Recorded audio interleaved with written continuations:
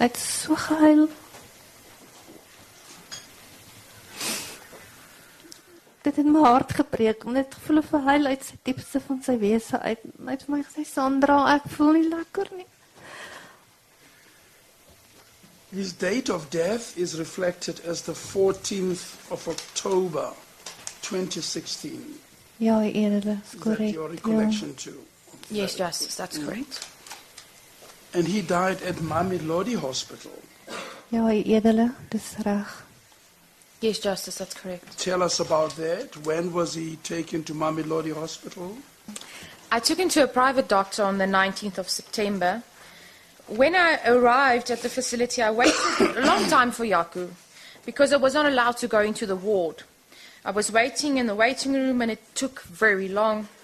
When he arrived, he looked very bad. He cried out to me and it broke my heart. He told me, Sandra, I don't feel well. I don't want to come back here. They hit me. I told him, but you are sick, Jaco. He says, I know I'm sick, but they hit me.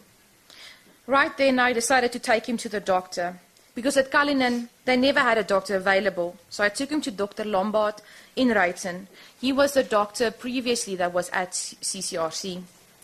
Mrs. Devilliers, we heard evidence here that according to the social worker at CCRC, she said that the patients had enough food and there was water and the beds was made and that there wasn't really anything out of the ordinary at CCRC. Everything was in order. What's your response to that?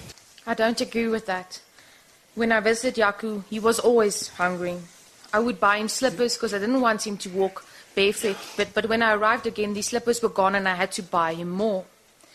And he would wear very thin clothing. I don't know about the linen because I was not allowed to go inside the ward. So my thoughts run wild with not knowing if he maybe slept on the floor. Did he sleep on a mattress? Did he have a blanket over him? Now, did you confront the staff of CCRC regarding his condition? On the 25th of September, myself and my husband, on that Saturday, we went to visit. We waited for 30 minutes in the sick bay for him to arrive. One of the nurses came with him who was a man, and Jaco was in a wheelchair where he could usually walk.